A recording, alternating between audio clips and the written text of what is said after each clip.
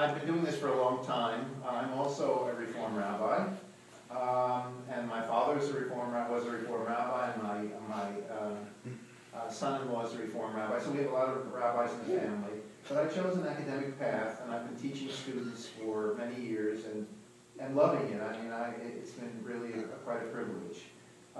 The reason I'm here, as you can imagine, is my two grandchildren, and also the joy of giving lectures, maybe not 21, but nevertheless teaching. What I've done, if you've seen the brochure for the whole month, I just want to sort of contextualize what I'm doing this evening. The way I gave Ari Katz these lectures is to give them clusters. So even though they don't follow one after the other, there are clusters of topics. For example, there are a whole series on great disputations or disputes between Jews in the Middle Ages and the modern era. And I've done several of them. There's a whole series which I'm finishing, I think, tomorrow night on God and nature, on the interaction between Jews and the natural world, science and medicine. There is another lecture series that will start soon on the Messianic idea in Jewish history. And this one is really an oldie and goodie. I created this lecture series on great cities, Jewish cities, by leading a tour. My wife and I have led for many years trips to Europe. I began working for an organization which is now defunct called the World Jewish Congress. And they had me create whatever I wanted to create, so I said a tale of 3 Jewish cities. And these cities, of course, were connected. The first was Prague, the second was Venice, the third was Amsterdam. Particularly the last two. My last lecture, last Shabbat, was on Venice. And Venice and Amsterdam are connected one way, which is obvious. What is that? What did you say? Canals, right, canals, yeah. Canals. But it's even more than that. The Jews who came to Amsterdam, as you will hear, in the 17th century, came without any marker, without any guide on how to be Jewish. They were returning from living in a Christian world and now reclaiming their Jewish birthright. And clearly the mother church for them, so to speak, you forgive the term, to talk about Jews, was Venice. In other words, the Sephardic rabbinate in Venice were the ones that helped rebuild them and create a Jewish community in Amsterdam. But I'm jumping ahead of myself. In any case, these 3 cities became, and Prague also was connected in other ways, became thus a tour, and after that I began lecturing on it. And of course I teach these Jewish communities. My own field is early modern Jewish history, meaning roughly from the period of the expulsion from Spain until the Enlightenment period, and most of the books that I've written are on that period. A number of people have received a book that I wrote in 2010, which is a kind of synopsis of this entire period called Early Modern Jewry, A New Cultural History. And if you read that, there are actually snippets of what I'm talking about from the variety of lectures in that book. But, you know, you came to listen tonight, not to read, so I want to do my job. So here's what I want to do. Tonight is Amsterdam. It's one of my favorite cities. I will be there in about 3 or 4 weeks because I spend time in Antwerp and Amsterdam almost every other year. And I lecture there in the University of Amsterdam. And I'm going to give you the Jewish Museum, which of course is another. How many of you have been to Amsterdam, first of all? All right. So I could describe the markers of the city very easily, and you will recognize them. I'm sure all of you have seen the great synagogue in Amsterdam, the Sephardic synagogue, and the Jewish Museum, and so on and so forth. So here's what I want to do. I have an introduction.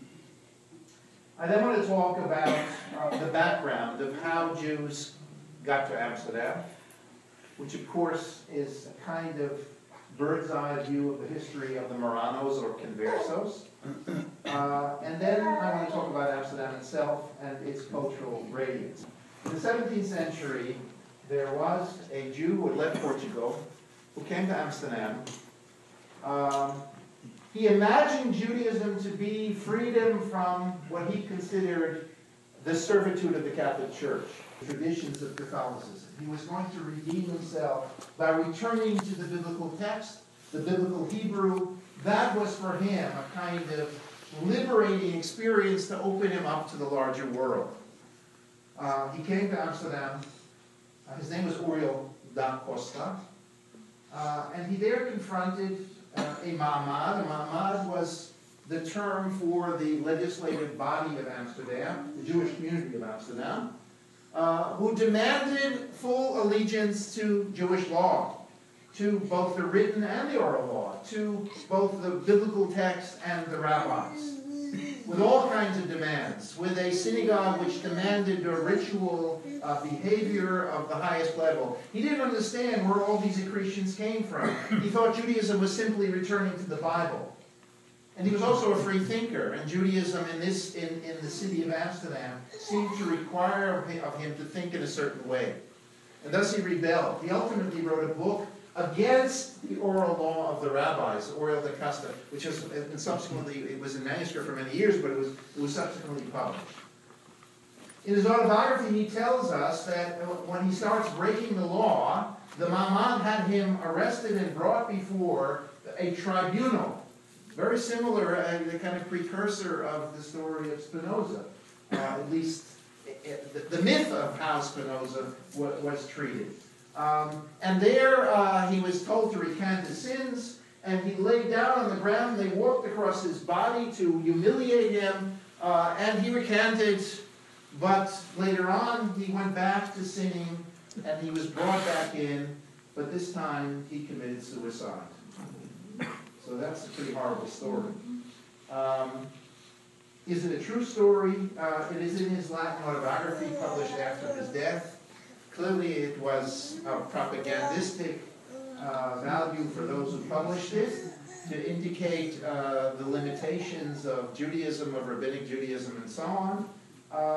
But nevertheless, Uriel da Costa was one of the very few people declared as a heretic within the Jewish community of Amsterdam, and clearly, as I suggested, a precursor of Benedict Spinoza, who we'll talk about a little later on.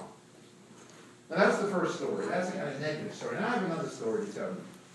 I've been telling this story for many... I actually haven't given this lecture for a really, well, not that long, but a number of years.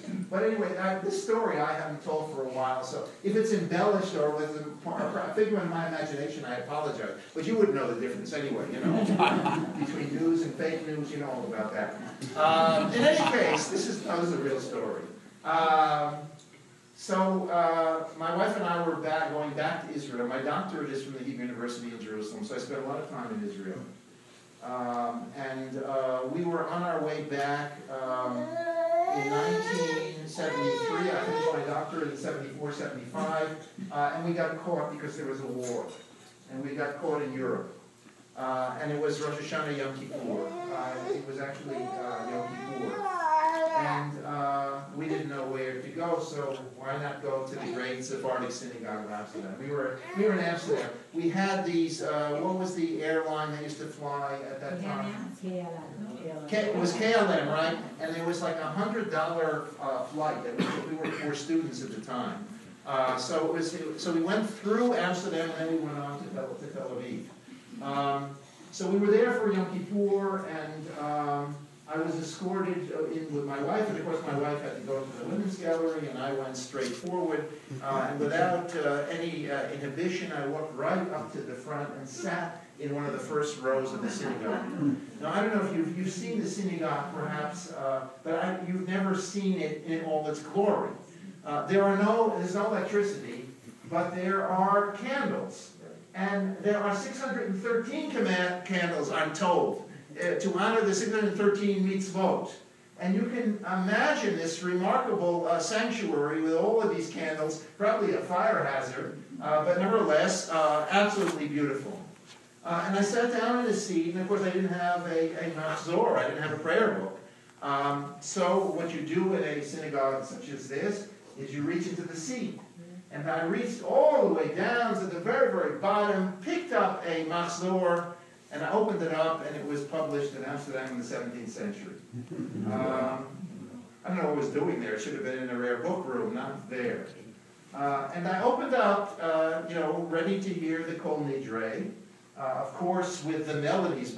Later on, I came back for a sabbatical and taught at the University of Amsterdam, and there they would have services every Shabbat. Actually, my mother died in the course of that visit, so I said cottage there. They have a small Talmud Torah on the side, and there's a small sanctuary there where I pray. But I never was able to pray in the large synagogue. This was usually closed. It's simply now more or less a museum. But anyway, I opened up the prayer book, and believe it or not, I knew the prayer book, but prior to the Kol Nidre was a long prayer in Hebrew, and I couldn't believe, I had never seen anything like this in my life. You know that the history of the Kol Nidre prayer has a very long history. Part of it myth, part of it reality, it's that emerged, or at least became significant in the context of the experience of the Marranos. The Marranos, of course, were those who had been forcefully converted or voluntarily converted to Judaism. I'll talk about them in just 1 second. And then returned to Judaism. And thus, the prayer about vows, about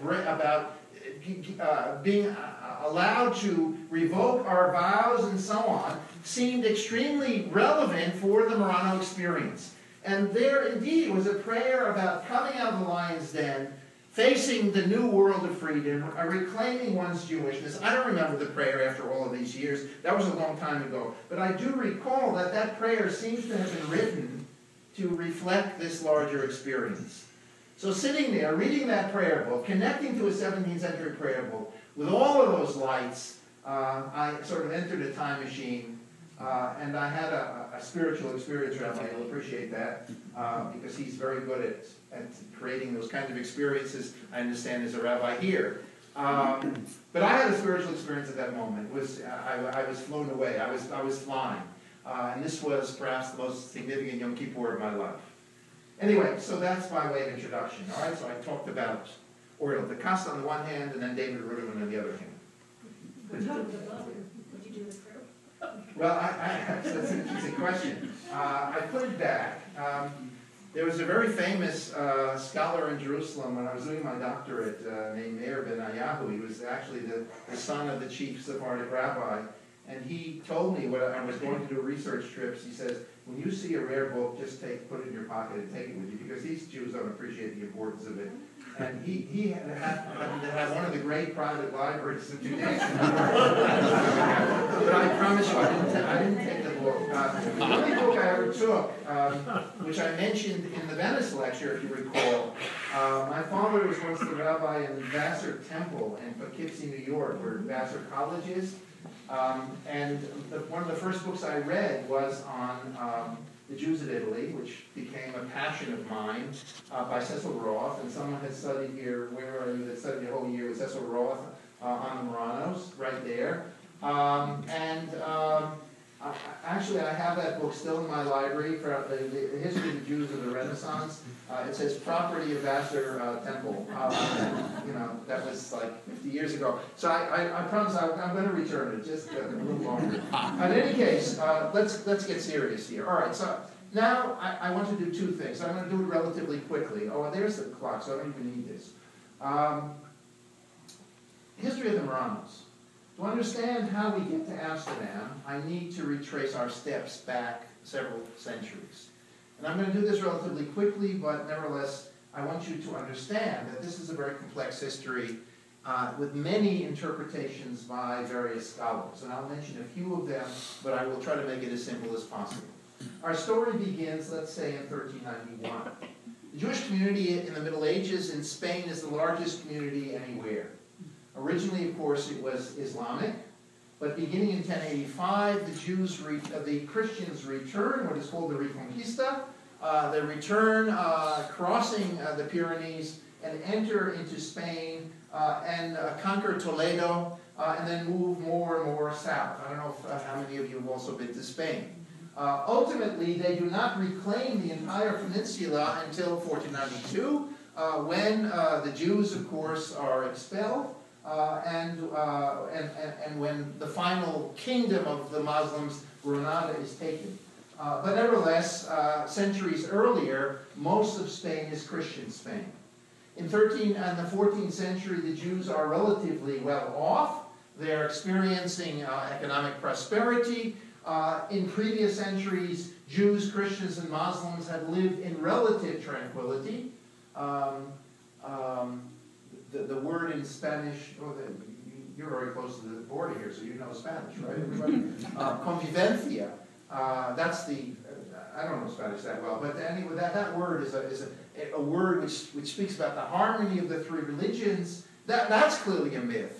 But nevertheless, the possibility that Jews, Christians, and Muslims could live together in Iberia was a definite possibility. In fact, Spain, for Jewish historians, is an incredible place to talk about because it expresses all of the emotions, on the rainbow, beginning with the possibility of tolerance and tranquility on the one hand. At the end of this period, I will use another Spanish word called limpieza de sangre, which means the purity of blood. Legislative laws prohibiting Jews from public office, from army, etc. In other words, the beginning of racial anti-Semitism. So how do we get from one extreme to the other? I mean, for an historian, that's a laboratory of human emotions. But it is also a remarkable history. But anyway, let's move on. 1391, a pogrom breaks out in Castile and Aragon, the two major provinces of Spain. Jews are persecuted, many of them are killed. There had been previous pogroms, of course, in Jewish history. But what is unique about 1391 is a large number of Jews, rather than kill themselves on Kiddush Hashem, something they did during the Crusade period, in other words, dying on the sanctification of God's name, they simply converted. Then you could say they were forced to be converted, or if they were voluntarily converted, or whatever the reason, and that's a very complicated question. Many convert. In 1412, 1414, a series of disputations in the city of Tortosa over a 2-year period brings Jews to listen to the harangues of Christian preachers and ultimately to encourage them to approach the baptismal font.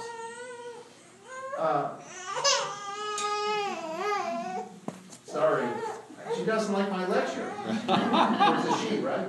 He, sorry about that. That's why she didn't like me. I mean, he didn't like me.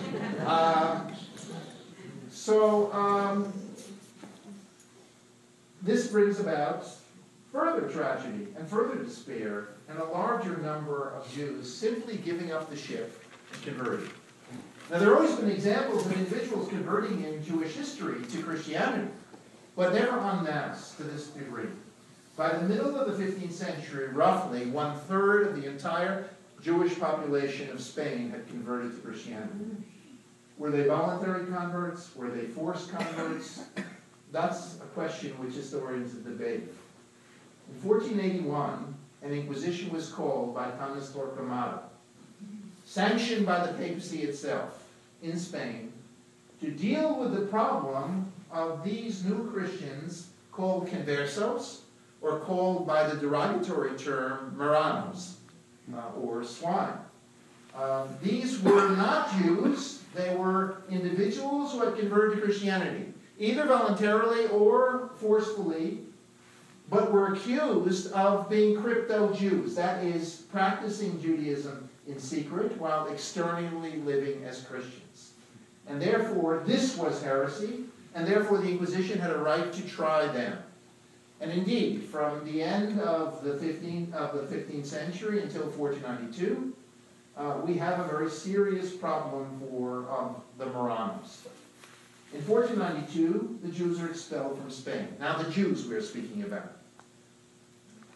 Prior to that, there has been a debate, and I guess I should mention his name because he is also a part of modern Jewish history, between people like Cecil Roth, a great historian from Oxford, and particularly the great Israeli historian Yitzhak Beer, and my own teacher, I did my doctorate at the university, Chaim Beinart, who believed that these Marranos were indeed all forced, and that they were living a crypto life, and therefore when the Inquisition tried them and ultimately burned them at the stake or punished them or did horrible things to them, they were being accused of a heresy which was indeed a heresy. These people were Jews. To quote the rabbinic line, even if they have sinned, they were still Jews. this kind of romantic retelling of the story of the Marranos actually came out and was a product particularly of Israeli historians. And Bayer, Yitzhak Bayer, who has written for us a 2-volume history of the Jews of Christian Spain, eloquently portrays this image of the Converso.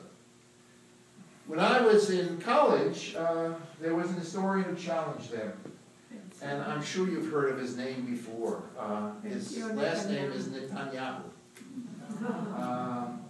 This is Ben Sion Netanyahu, and the father of Bibi. If you want to understand Bibi's ideology, just read his father's books on the Inquisition.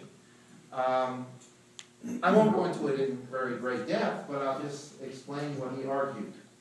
Essentially, for him, the Inquisition was a show trial. It was insincere. It basically was using trumped-up religious charges to defeat an economic group of new Christians that had entered the Christian world and were stealing jobs from old Christians. And therefore, the motivation of the Inquisition was ultimately economic, political, using religious ideology to get at these groups of people.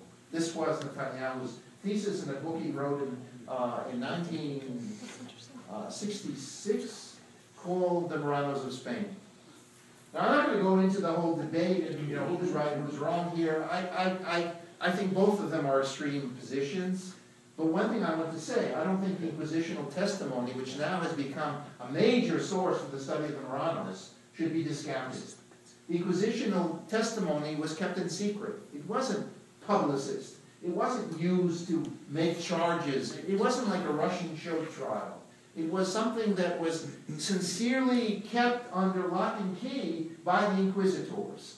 So therefore, whatever their, righteous indignation, whatever their motivation, they weren't necessarily, post-Nixonian. I mean, they weren't living in a political age where they were using their religious ideology to make these trumped-up charges. So I think Netanyahu exaggerates, but the book was very provocative in its time, and it caused a large discussion of the Inquisition. Later on, he wrote a larger book called The Spanish Inquisition, which sounds like Nazi Germany. In other words, the way he describes the Inquisition and so on. But as I say to all my students, all history is autobiography.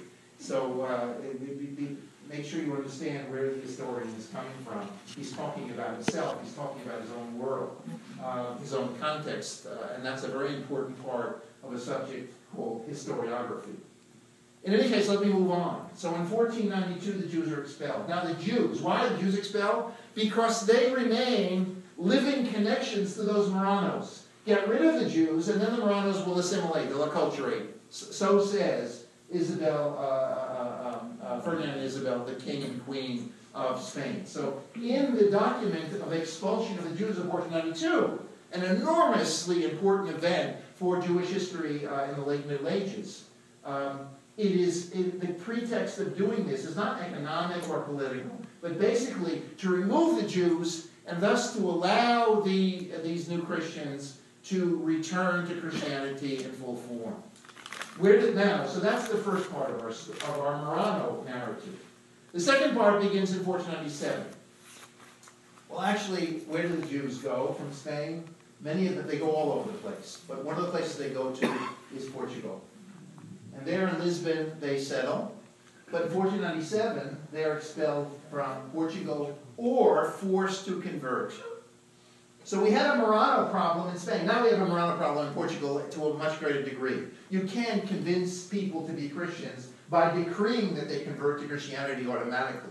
So there was so all of a sudden the problem of Marrano recedes in Spain as the Jews are kicked out. And the Inquisition goes on to trying all kinds of other heretics. But it picks up in Portugal. By 1536, there is an Inquisition in the city of Lisbon in Portugal. And now they are trying, indeed, insincere Marranos, who had been forced in the first place to convert to Christianity, had been sincere Jews, and now were being tried in a very serious way. Now, two other facts are important for our story, and I did not forget we're talking about Amsterdam this evening. In 1536, the Inquisition was called, as I said. That wasn't what I was going to say. In 1580, Spain and Portugal are united. So now we have one kingdom. So the men of the Portuguese nation, as they're called, the Conversos, given the horrible conditions in Portugal, now move towards Spain. In other words, trying to seek some kind of freedom. But there is another factor here. A factor that has a long history before the end of the 16th century, but rises up to a very high level of intensity in this period of time. And that is the laws of limpieza de sangre. In other words, racial anti-Semitism. Now, yesterday's Jew who is now a good Christian is still a Jew, because Jewish blood courses his vein. And these laws, this discrimination, is very much a part of the history of Spain in the early modern period.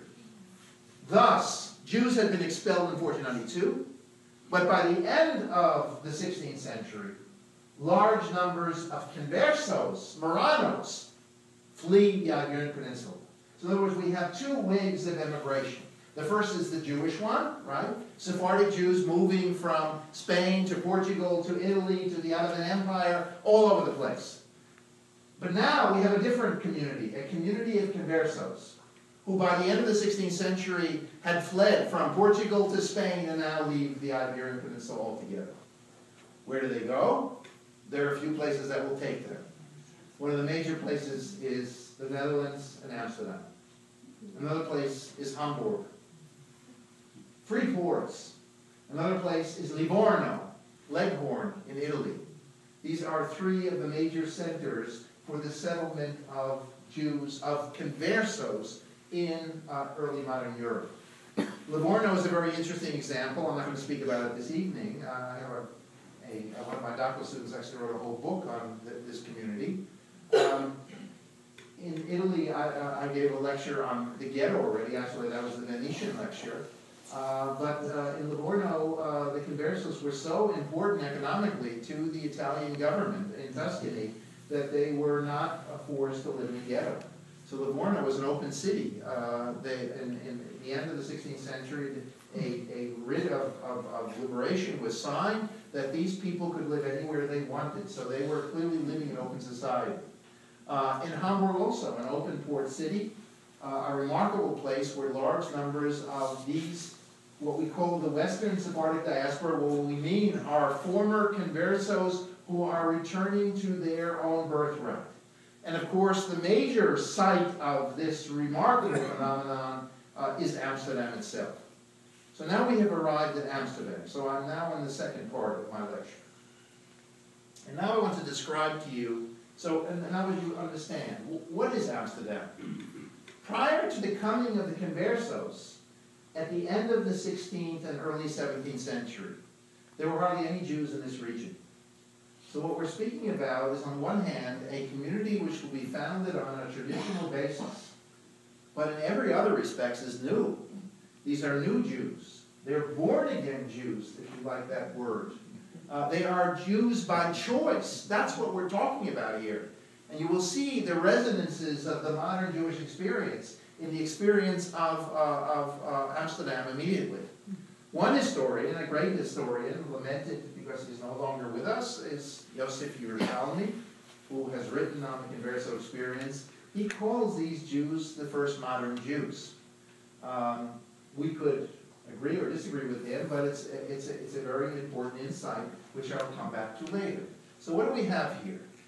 Netherlands had broken off from Spanish domination, and they had been at war with each other, and now they had separated, and therefore, and they declared themselves a site of toleration. Relatively speaking, Amsterdam was the most tolerant city in early modern Europe for all kinds of minorities, Huguenots and other individual Christian groups. Essentially what we're speaking about, therefore, is a refuge from persecution, and therefore the conversos immediately set their sights on Amsterdam and came there. By the 1620s and 30s, there was an organized Jewish community. There were 3 small kihlot that eventually became one. A ma'amad was created, a group, a board of overseers of rich lay Jews, and they made it economically. You've heard of the Dutch East India Company, for example, dominated by conversos. These people were international traders.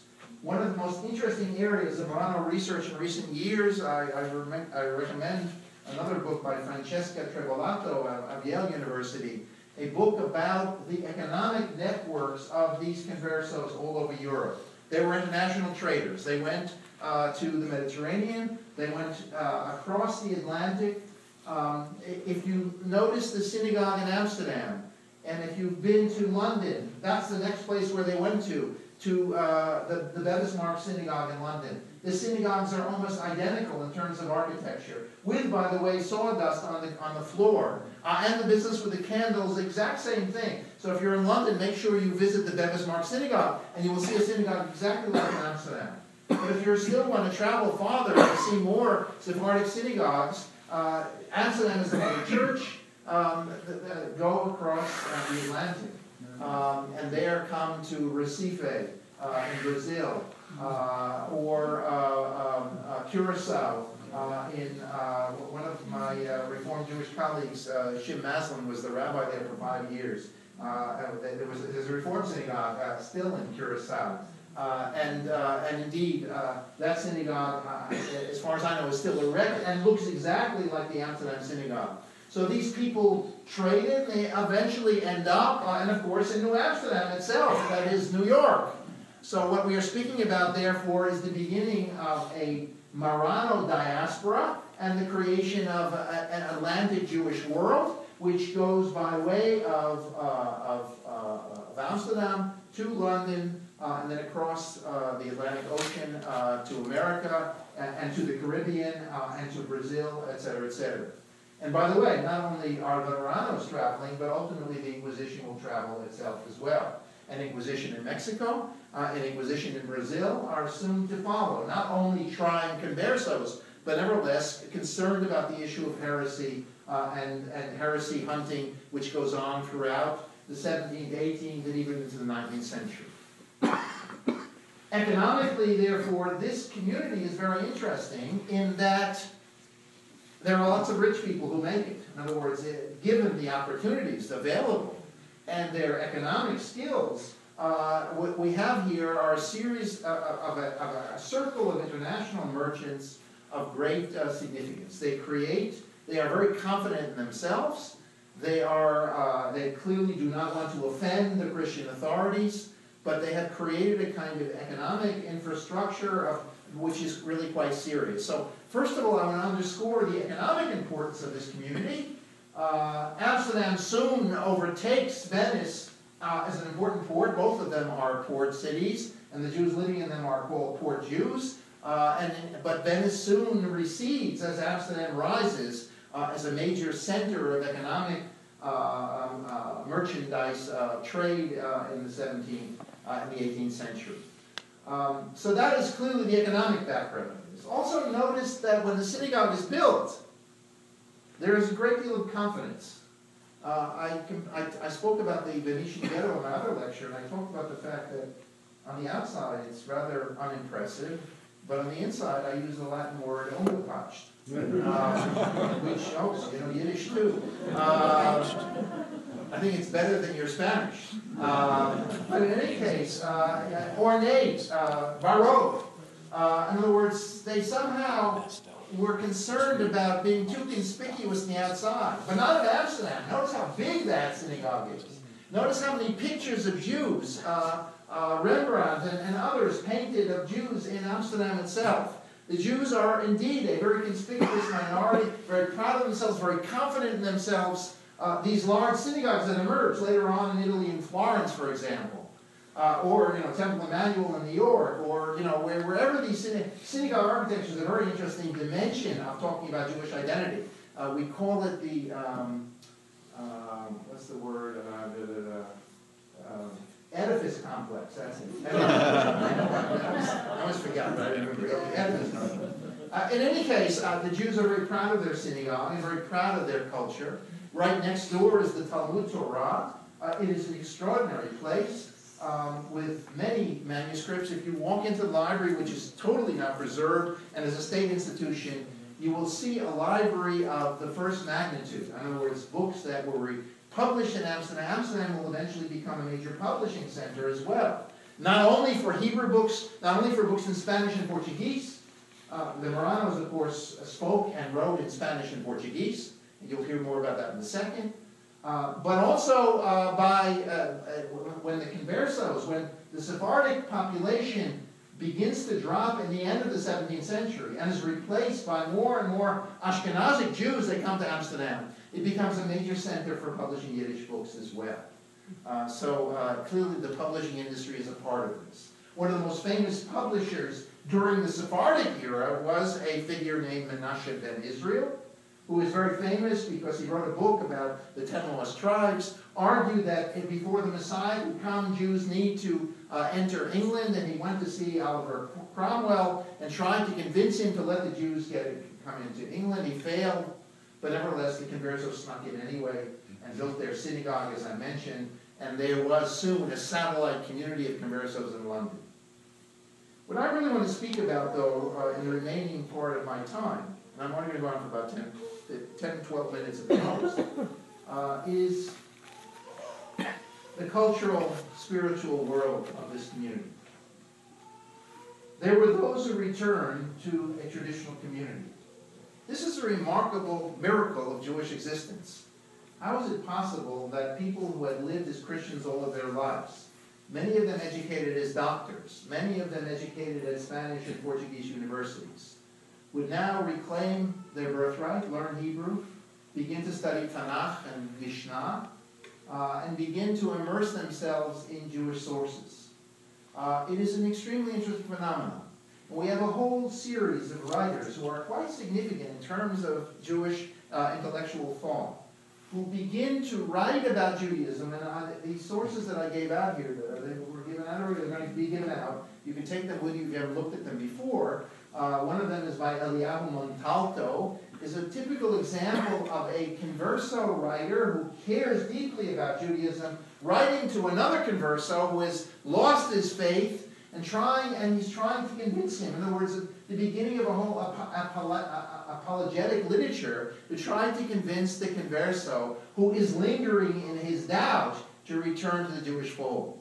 This core of leadership, and I mentioned Elijah Montalto, I could mention Shaul Levi Mortero. His sermons have been discussed and published in a large book by Mark Saperstein, another Reform rabbi who has been a professor for many years. And a whole group of other, Isaac Arroyo de Castro, there's a wonderful biography of him as well. And you can see how they moved from Portugal to Spain, reclaimed their Jewishness, mastered Hebrew, mastered Jewish sources, and became full-bred spokespersons of Judaism. What is really interesting about this group is, and I guess, I don't know if I can describe it, you'll forgive me, I'm an old guy, but there was once a day where I knew something about marijuana and that kind of thing. Did you ever think, I've never smoked, of course, I never inhaled, isn't that what Clinton once said? Why am I talking about marijuana? Because there was something about that culture of the 1960s where, you got to do it. It's it's not enough that they smoke. They have to get you to smoke as well, It's really important that they share. So something about these born-again Jews, they need, with their smile, to turn on everybody else to Jewishness. So there's a remarkable dimension of their concern to bring others into the faith. But as you see, not all Conversos returned. There were Conversos who were indifferent to any religion. There were Conversos that remained in southern France who were lingering in their Christian identity and simply hid out. You knew they were Jewish, but indeed they did not identify publicly. They never came out of the closet. And there were others that were simply anti-religious, as you will hear in the first place. Or there were those who felt very strongly about their Catholic faith. And then in addition to that, there were others who said, I'm in Amsterdam, it's nice, but the weather here really stinks compared to Spain. And I can't eat this herring, I need to go back for good Spanish food, this is impossible, and tapas, and, Rioja, you ever drink Rioja wine? Really good Spanish wine. I mean, what do the Dutch know about wine? Indeed, they go back to Spain. Now, how can they go back to Spain? They're called returning to the lands of idolatry. They go back to Spain. They could get caught by the Inquisition, but nevertheless, they felt more comfortable. In other words, something about this whole process, this rite de passage, this this liminal thing between being Christian and Jewish is really very interesting here. When we, as you know full well, when a convert converts, whether it's to Judaism or to Christianity and so on, you don't give up your previous identity totally. In other words, it becomes a mixture. It's a mingled identity. In other words, you are Christian and Jewish. You are both. You see yourselves from that perspective. In addition, there's a whole other cultural dimension here. The Marranos would sit in Amsterdam and would get together on Tuesday and Thursday nights to read each other Spanish and Portuguese poems. There was a poet society. In other words, for them, their culture, the culture of their homeland was not Jerusalem. It was Madrid. It was Spain. It was Barcelona, Madrid, Valencia, wherever they came from. They were a part of this culture, and therefore they were proud of it. They wrote in Spanish. They wrote in Portuguese. Most of their documents were written in these languages, and therefore they felt alien within the context of Amsterdam, even though it was an open society. So on the one hand, we have these very serious zealots for the faith. On the other hand, we have those who were indifferent, and thus a dialogue emerges, an attempt to bring one camp into the other, and so on, sometimes succeeding, sometimes failing. There is another interesting dimension of this community, simply to describe the various ideological streams. One of my lectures next week in the Messianic series is on the Messianic figure of the 17th century Shabtai Tzvi. I can't tell you very much about him tonight, I don't have the time, but all I can say is the following. Many Conversos became followers of Shabtai Tzvi. Many Conversos believed in the messiahship of Shabtai Tzvi. He turned out to be a false messiah. If you don't know the story of Shabtai Tzvi, he eventually converted to Islam. But nevertheless, they were followers. They lived in two worlds. Shabtai Tzvi was only externally on the outside a Muslim, but inside he was still Jewish, they contended. And therefore, a Sabbatean circle existed in Amsterdam, in Hamburg, even in a place called Smyrna. Smyrna was in Turkey. It was an enclave of Converso merchants, and it was also the birthplace of Shabtai Tzvi. So in other words, they traveled all through the Mediterranean and so on with their international trade, etc., etc. So clearly we have the Messianic dimension here as well, which is quite interesting. Followers of Shabtai Tzvi called Sabbateans, but also followers of the Messiah. The same Menashe ben Israel I mentioned earlier, who goes to Cromwell, actually believed that when Jews had settled in every community of the world, the Messiah would come. And this, of course, coincided with millenary and messianic interests on the part of Christians. I can't help but underscore that in this period of time, Christians and Jews are dialoguing, are speaking to each other, are debating, are learning from each other. I mentioned in another previous lecture, it's all blended into one now, but I mentioned that in the 17th century, Manasseh ben Israel published a Mishnah. That is the code of Jewish law, the basis of our Talmud, a Mishnah Menukedet, a Mishnah with vowels. In other words, for a beginning student of rabbinic literature, right? Who was it written for? It was clearly written for Conversos who were learning their Jewishness or returning to their Jewishness. But it was also written for Christian Hebraists who wanted to study Mishnah. I gave a whole lecture on the revival of the Mishnah among Jews and Christians in the early modern period. Christians were translating the Mishnah into Latin and were studying rabbinic texts because they thought they could reclaim Jesus through the Mishnah. Impossible task from my perspective, but nevertheless they thought somehow they could do it. In any case, so we have a group of people who are interacting with the Christian world, who are internationally, economically mobile and moving around and are part of a larger network of Marranos that eventually we create what we call the Marrano diaspora. And clearly a variety of types. Clearly a lot of the Conversos remain Catholic, remain or indifferent. Or we have the most remarkable example of a man named Samuel Palash. An historian has written a whole biography of him. Palash knew how to use his religious identity. When he was in Amsterdam, he was Jewish. When he went back to Spain for his trade purposes, he was Catholic. And when he had to go to North Africa to do his trade there, he was Muslim. In other words, he would switch his identity as fast as he could make an economic kind of negotiation. And thus, not only are people mobile, but ideas are mobile, identities are mobile. This is indeed a world which is very different from the Middle Ages and the world that preceded it. These Jews indeed are international and cosmopolitan in outlook. They come from a place where, finally, the other aspect I want to talk about before I get to the final thing is the fact that they saw themselves as members of a nation. Here we're speaking about something that is really quite interesting. I mentioned that Spain was the birthplace of racial anti-Semitism. You know, sometimes the victims of the racists sort of imitate unconsciously the behavior of their oppressors. In this case, we can speak about the fact that these Jews saw themselves as members of a racial or ethnic group which were Sephardic Jews.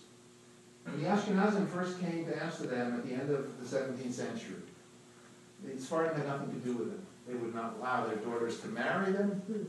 In fact, there is one brilliant article by an historian which says, was talking about the issue of mental health. What did they do with their mentally sick? They gave them to Ashkenazim to take care of, the lowliest of the low. Ashkenazim were not worth anything. The Sephardim were elite, and they saw themselves as an ethnic identity. So even when they did not enter the synagogue, and we have wonderful pictures of this synagogue where people are walking around, talking with each other, their dogs running around, men, women, etc., etc. They're doing everything but praying in the synagogue. They're probably negotiating their business, whatever, I don't know. But clearly as kind of Jews without synagogue, or Jews that were minimally connected to the synagogue, they saw themselves primarily in terms of their ethnic identity. Now that brings me to the final piece of this. And that is the few people who could not find their place within this world. The process by which a Christian returns to Judaism is not a simple one, it's a very complex one. And as I suggested, along the way, this mingled identity, or this, you become a Jew, but nevertheless you think in ways which you were brought up to think of. And sometimes it doesn't work. Sometimes the blending of one into the other simply just falls apart. This was the case of Oriel da Costa, who we already spoke about at the beginning of the lecture. And this was also the case of Baruch Spinoza, who became Benedict Spinoza. So I want to say a word about Spinoza before I close this lecture, because Spinoza to me is a giant, an enormous giant of Western thought, not only Jewish thought. And here's a remarkable example which Amsterdam creates for us of where Western intellectual history meets Jewish intellectual history in a direct way.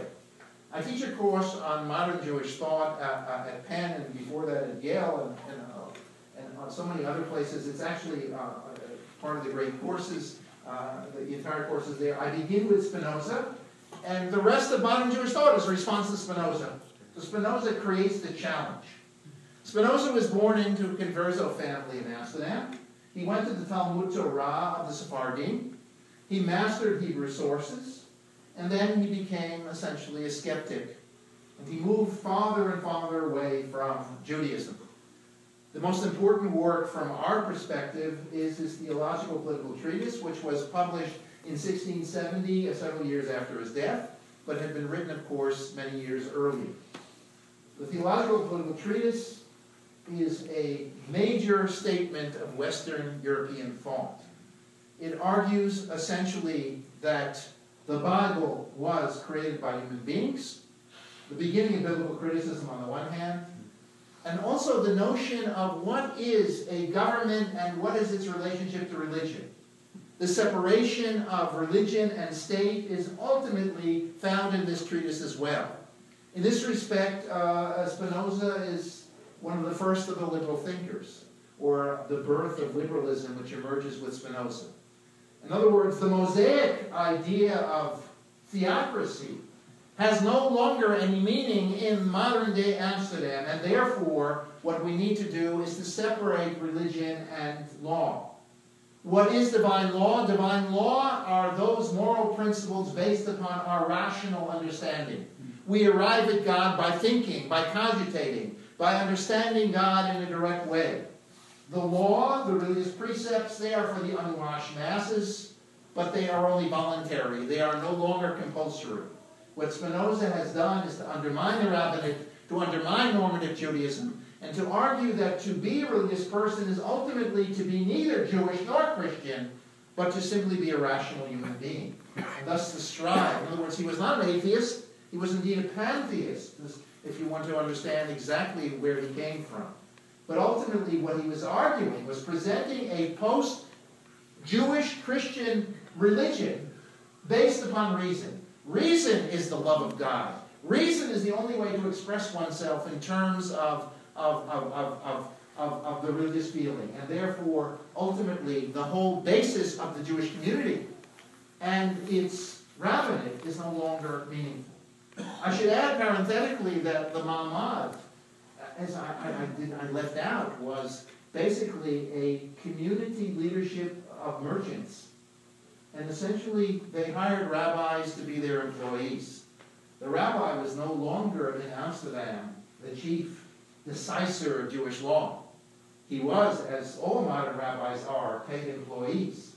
They can be hired and they can be fired. That began already in Amsterdam, and we have several rabbis declaring themselves, we want more power, we want more authority. No, the Ma'amad will decide, even on questions of cherem. And of course, cherem, expulsion from the community, of course, is the fate of Spinoza. Spinoza was excommunicated because of his heresy. It is unprecedented, even in the history of Amsterdam itself, that this happened, or the Casta, I guess, was another example, but we have only 2 or 3 cases. Heresy was not an issue. But you could ask the question, why heresy? When did Jews try other Jews for heresy? And the answer is, I would argue, that the Ma'amad was both a reflection of the Converso experience, just as Spinoza was a reflection of that experience. They thought like a Christian. In other words, for them, issues of faith were important. My grandmother used to tell me when I refused to get up to go to shul on Shabbos morning, I would say, I'm an atheist. And she would say to me, I don't care if you're an atheist or not, you go to shul. There was something very Jewish and insightful about that. Jews don't have to believe, they have to daven. So, in other words, the whole idea of him being excommunicated because of his faith, to me, was a kind of, the Ma'amad were thinking Christian-like. In other words, they were thinking in terms of categories of faith. So be that as it may, what we have here is a remarkable exchange between the secular philosopher and the Jew. And of course, Spinoza is such an important figure in modern Western thought. The impact of Spinozicism on Western thought from the 17th century on, not only on Jews, but on the non-Jewish world, is absolutely enormous. Jonathan Israel, who just retired from the Institute for Advanced Study in Princeton, has written a 4-volume work on the history of Spinozicism, in which he argues that almost every intellectual aspect of Western civilization is tied up with Spinoza. And here, then, there's a remarkable example of where a person coming out of the Jewish community has had such a resonance within the larger intellectual world of Christianity and beyond. I must tell you, just by way of concluding this, a personal story. Spinoza's house is still located between Amsterdam and The Hague. The Hague is also one of my favorite places, so I'm going to be definitely going there in a couple of weeks. And I go to the New Kerk. Well, first of all, I go to the cemetery outside of Amsterdam where I see Spinoza's parents buried. But Spinoza, of course, was excommunicated, so he's not buried in the Jewish cemetery. He's buried in the New Kerk, in the new church in The Hague. And there, his grave with a Latin inscription, I go there and I say Kaddish, I'm kind of Spinozist maybe a little bit. But what is really interesting is there is a mythic story of how David Ben-Gurion, the prime minister, was touring The Hague in the 1950s, and he went by the grave and he made a plea to Belgium, to the Netherlands, to allow them to take the grave, to take the body to Israel and to be reburied as part of the Jewish people. And lo and behold, if you look at the grave very clearly, you will see it's all in Latin, the inscription, except in the corner, someone has carved 3 Hebrew letters, Amcha, your people. I don't know where that came from. I have no idea. It doesn't fit into the inscription. Whether some Jew actually just did that with a knife or whatever, I have no idea. But clearly Spinoza, and that whole quarter, by the way, which was is in honor of the Holocaust, and so when you walk around there and you see Jewish hate, it's really a wonderful place among many places to visit. Recalls the presence of Spinoza in The Hague and in Amsterdam. So let me close by saying 3 very quick things. Why is Amsterdam important? Why is this moment in Jewish history important? On the one hand, I start with just what I said. The impact of Jewish history and its intertwining with European experience and European thought is enormous here.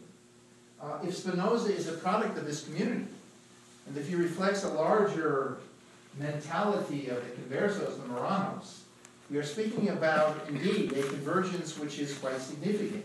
You can't study Jewish history in isolation, but you can't study general history without studying Jewish history as well. In other words, the two actually come together here and play an extremely important role in the development of modern thought.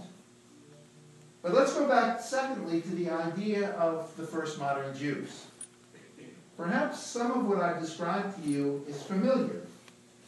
Adults with great, backgrounds, BAs, MAs, PhDs, medical degrees, engineering degrees, and so on. We are educated so significantly within our culture, but not in Jewish things, for the most part. In other words, some of us have, of course, yeshiva backgrounds or backgrounds from a Jewish camp or Israel or whatever. But for the majority of Jews living in America, clearly our own secular education far outstrips our Jewish education. For most of us, we separate our secular and our religious identities, as the Conversos did. We are mobile.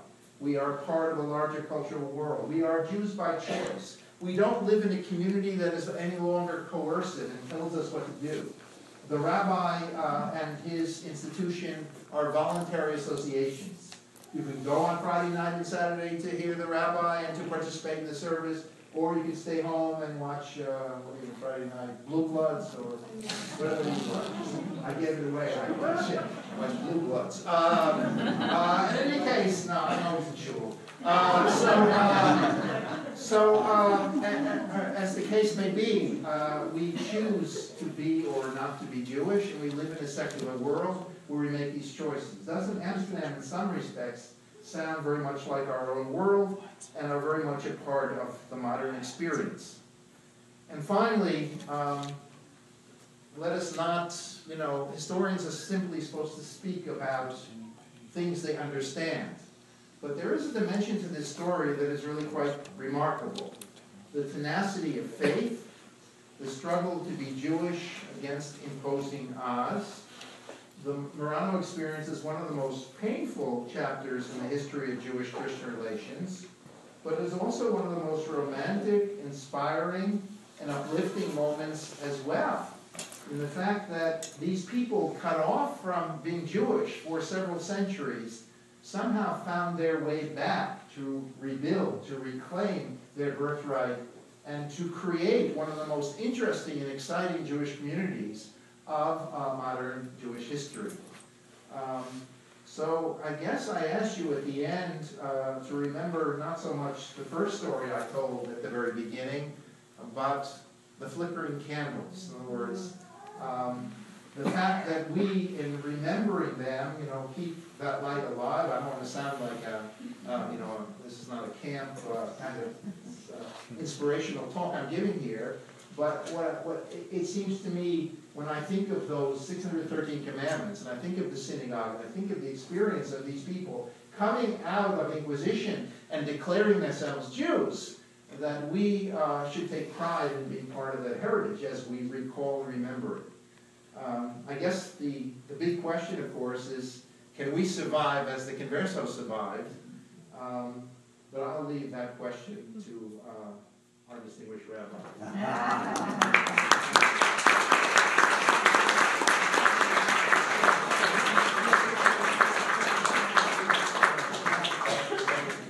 I guess I went too long, but at 10 after 8.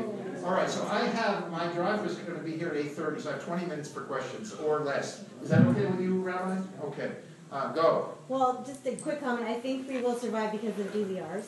So people can DVRs, right. That's when I watch, yeah, definitely I watch. So my question is, as you're describing the Conversos and the experience of people going back to their faith, I am imagining all types of scenarios where suddenly a marriage becomes interfaith, and children who were raised perhaps Catholic suddenly are being brought back, if perhaps it's a mother, to being Jewish, or if it's a father.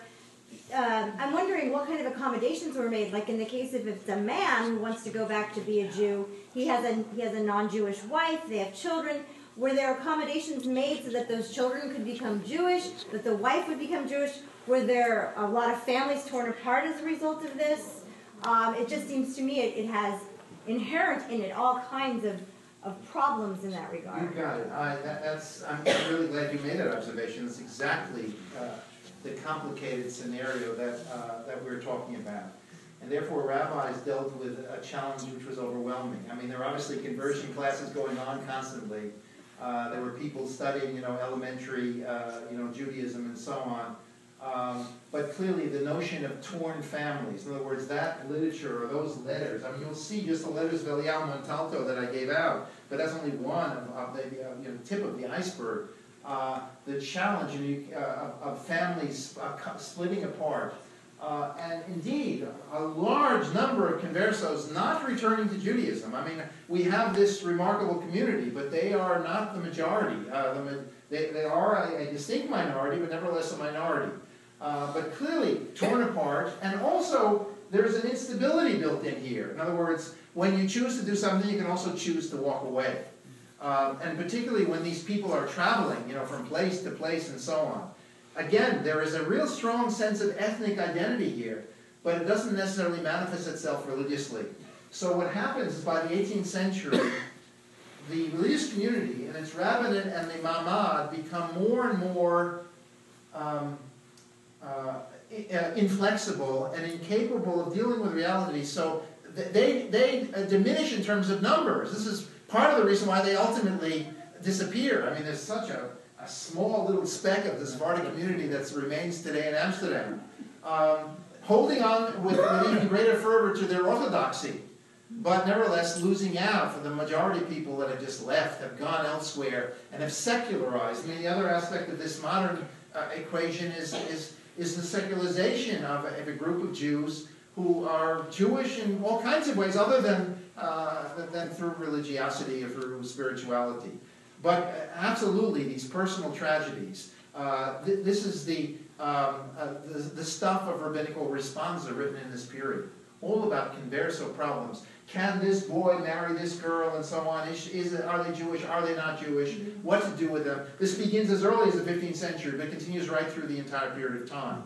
And the role of these rabbis in Amsterdam, who had to be trained for the first generation and beyond, is one of, again, simply trying to accommodate a reality or deal with it, because they don't have full control over it. They can no longer compel. They are ignored, essentially, or they are, simply employees. There's one wonderful chapter one of my students, several students of mine, wrote on Amsterdam. Yitzhak Abu da Fonseca was a rabbi in Amsterdam. He lived almost 100 years. He went off to Recife and then he came back.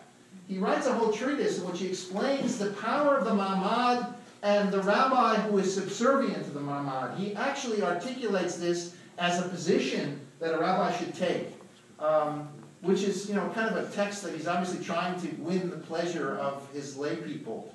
But it is indeed an example of the modern rabbi. And the dilemma, the rabbi comes to educate, with all of his knowledge to transform this community, and at the same time, these are also his employers who are judging him for everything, or her for everything that they do. I know I come from a rabbinic family, and the tribulations of my father in the rabbinate led me to become an academic, I guess. But so in any case, you hit on a real important point within this experience. Yes? Are people of this generation able to tell whether or not they're descendants from Moranos or Conversos? Because it sounds to me like there's a lot of mixing there. Yeah, all right, so you're speaking about contemporary manifestations of this. Yeah, and this is, of course, the Southwest, Arizona and so on, and New Mexico, and all these areas. So these are obviously remnants of those who were tried in the Inquisition in Mexico. And thus this population of conversos is a later manifestation of what I was speaking about in terms of Amsterdam. Remember, you use the word converso Morano, and I'm suggesting that although we have a problem with terminology, we can explain it. I was using them more or less interchangeably. Morano is simply a negative kind of word for the same phenomenon. But these individuals were clearly, could be totally Catholic, or return, or be halfway in between, and so on. But from the point of view of the Inquisition, they became, they were accused of heresy. They were part of the Catholic Church, and therefore they needed the remnants of them, yeah, there's some in Spain and Portugal. They don't recognize any longer their identity. I mean, there have been many anthropological studies of these groups and so on.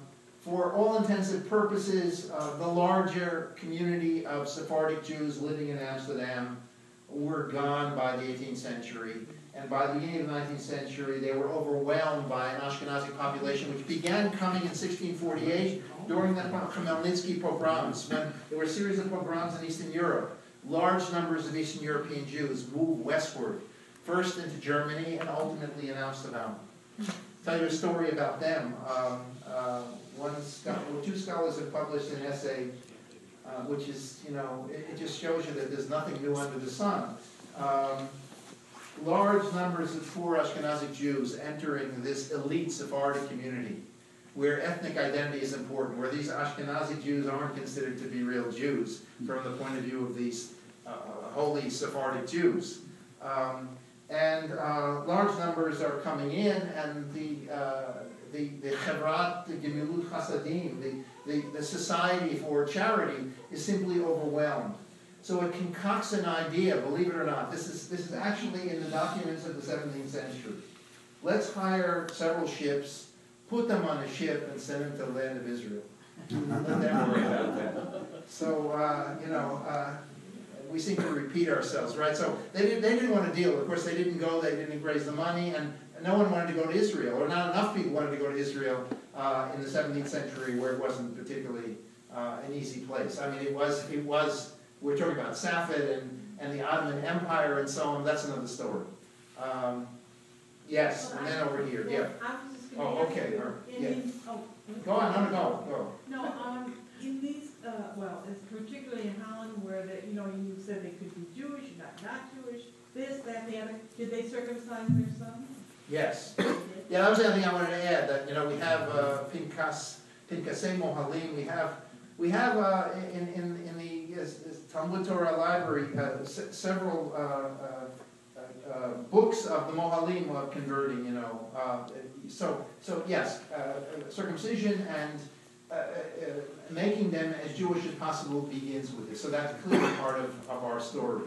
Okay, here and then over there. Yeah, go on. Okay, in the past 50 or 70 years, I would have observed that years past, Jews were with convictions. Now they're with nostalgia. Do you think this is going to continue? We ask them about American Jewish life now. I'm a mere historian, I just talk about the past. So, what did you say? Conviction and now nostalgia? And now You were truly Jewish. You felt it in your gut. Today, you mean cardiac Jews as opposed to gastronomic Jews or spiritual Jews, or cardiac Jews. That's what I call them. Right. can nostalgia and feeling, that reminds me of a very interesting book by, Arnie Eisen's books. So he and Steve Cohn have this book about the sociology of the Jewish community. You know that book? In which they argue that, in fact, I polemicized with him in my last tape on the Great Teachers Award. He wrote me a note, didn't like it, but I say, at the end of his book, I forgot the name of the book, I use it as one of my textbooks in my Modern Jewish Thought course. He says that ultimately the Jewish thinkers aren't relevant. You don't need Buber, Rosenzweig, and all these people that I teach as well. Ultimately, Jews are not, do not gain their conviction from intellectual ideas. They get them from nostalgia. They get them from their grandparents. They get them sitting around the Seder table and so on. I would suggest that nostalgia is only 1 or 2 generations.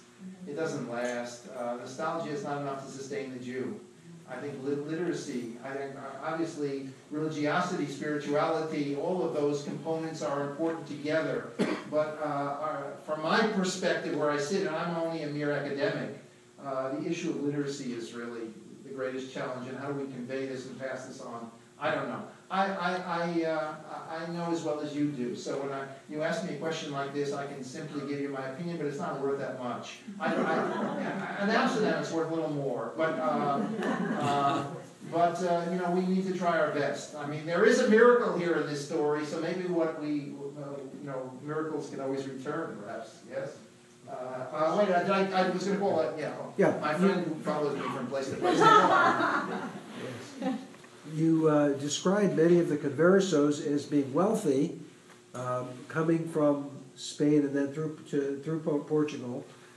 Was it the policy of Portugal to allow these Conversos to leave with their wealth, knowing that they're leaving the country? I had the idea that, when people left because of religious reasons, they had to leave everything behind. I think they were mostly nouveau rich. I think they became rich later on. And I don't want to convey the impression that all Conversos were rich. There were lots of poor people in Amsterdam as well. But nevertheless, very much, this is a whole other history, the subject of Jews and capitalism. Within a capitalist world, several historians have argued Jews flourished in such a way that, as a group that was very hungry and trying to make it big, in other words, they rose. So here's a wonderful example of that. They were educated. Many of them came from universities. I have a long list of Converso doctors. I'm interested in Jewish doctors, and there are hundreds who were tried at the Inquisition. And I have all of their names and so on and their testimony. And many of by the way, these doctors came to Amsterdam, they came to Hamburg.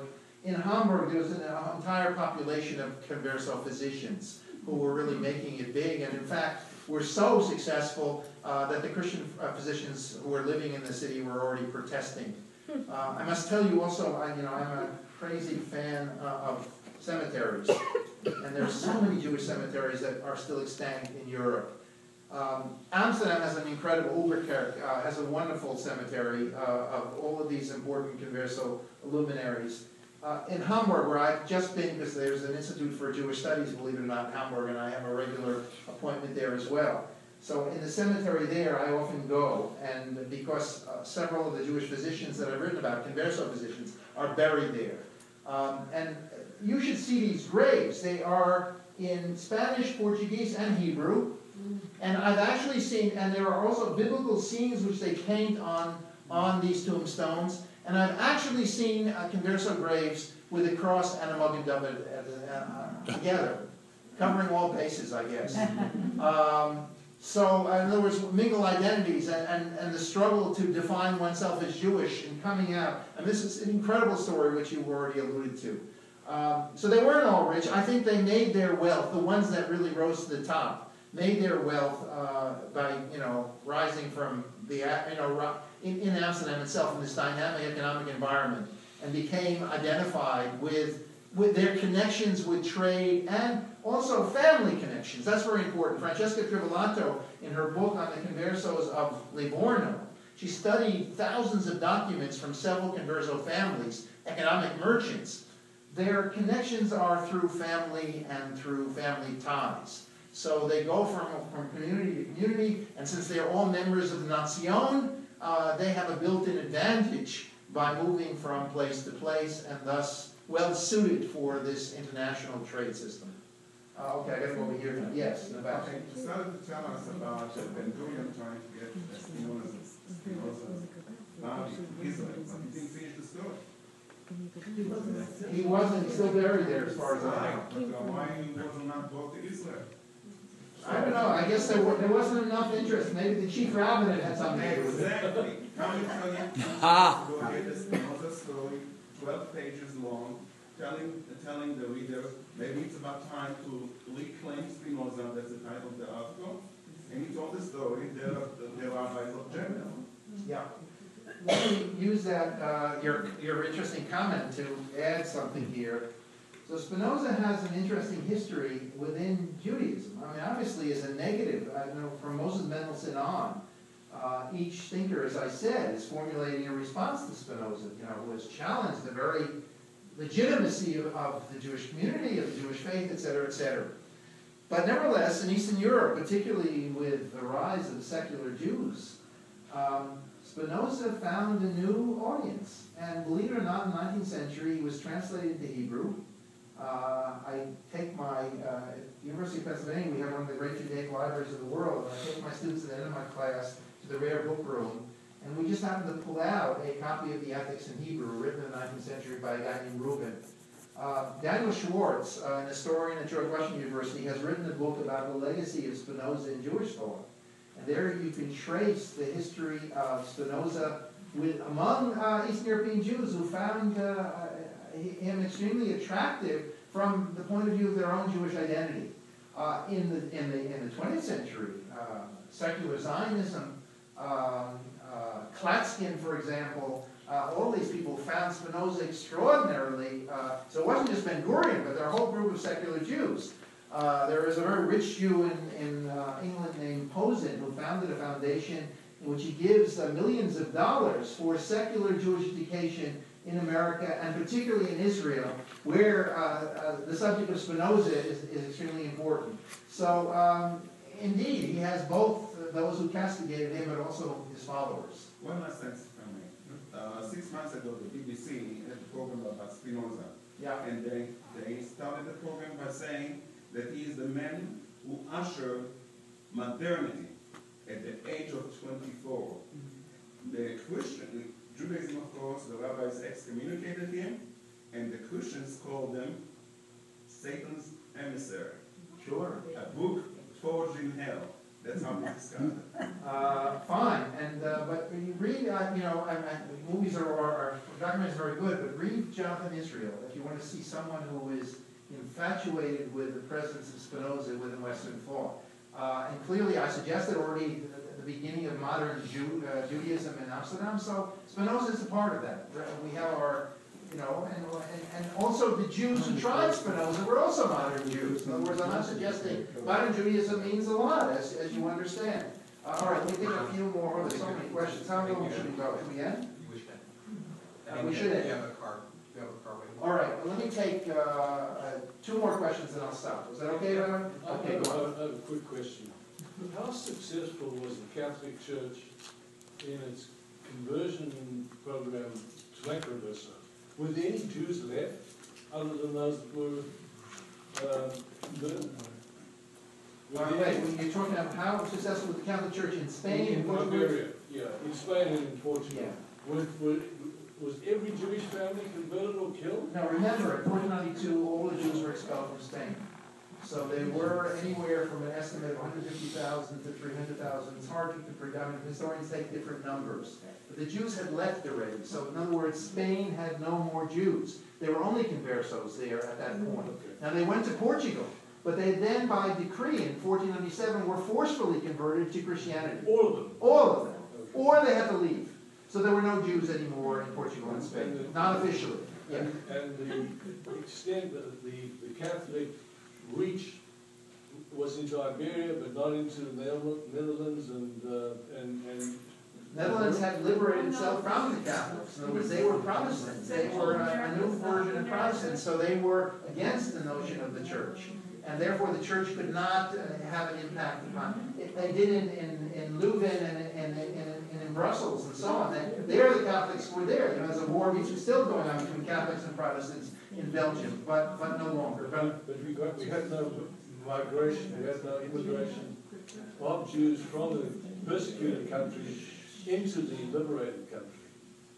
The persecuted Jews. Well, the Jews, did they not recognize that Holland was open and fled to Holland prior to being forced to convert? No. They had already, again, the Conversos had already these were Christians who returned to Judaism. Their entire population was Christian initially, and they returned to Judaism. In other words, their Jewish background goes back to the end of the 15th century. But clearly these were Christians who were returned. So they are a different population. Last question, yes?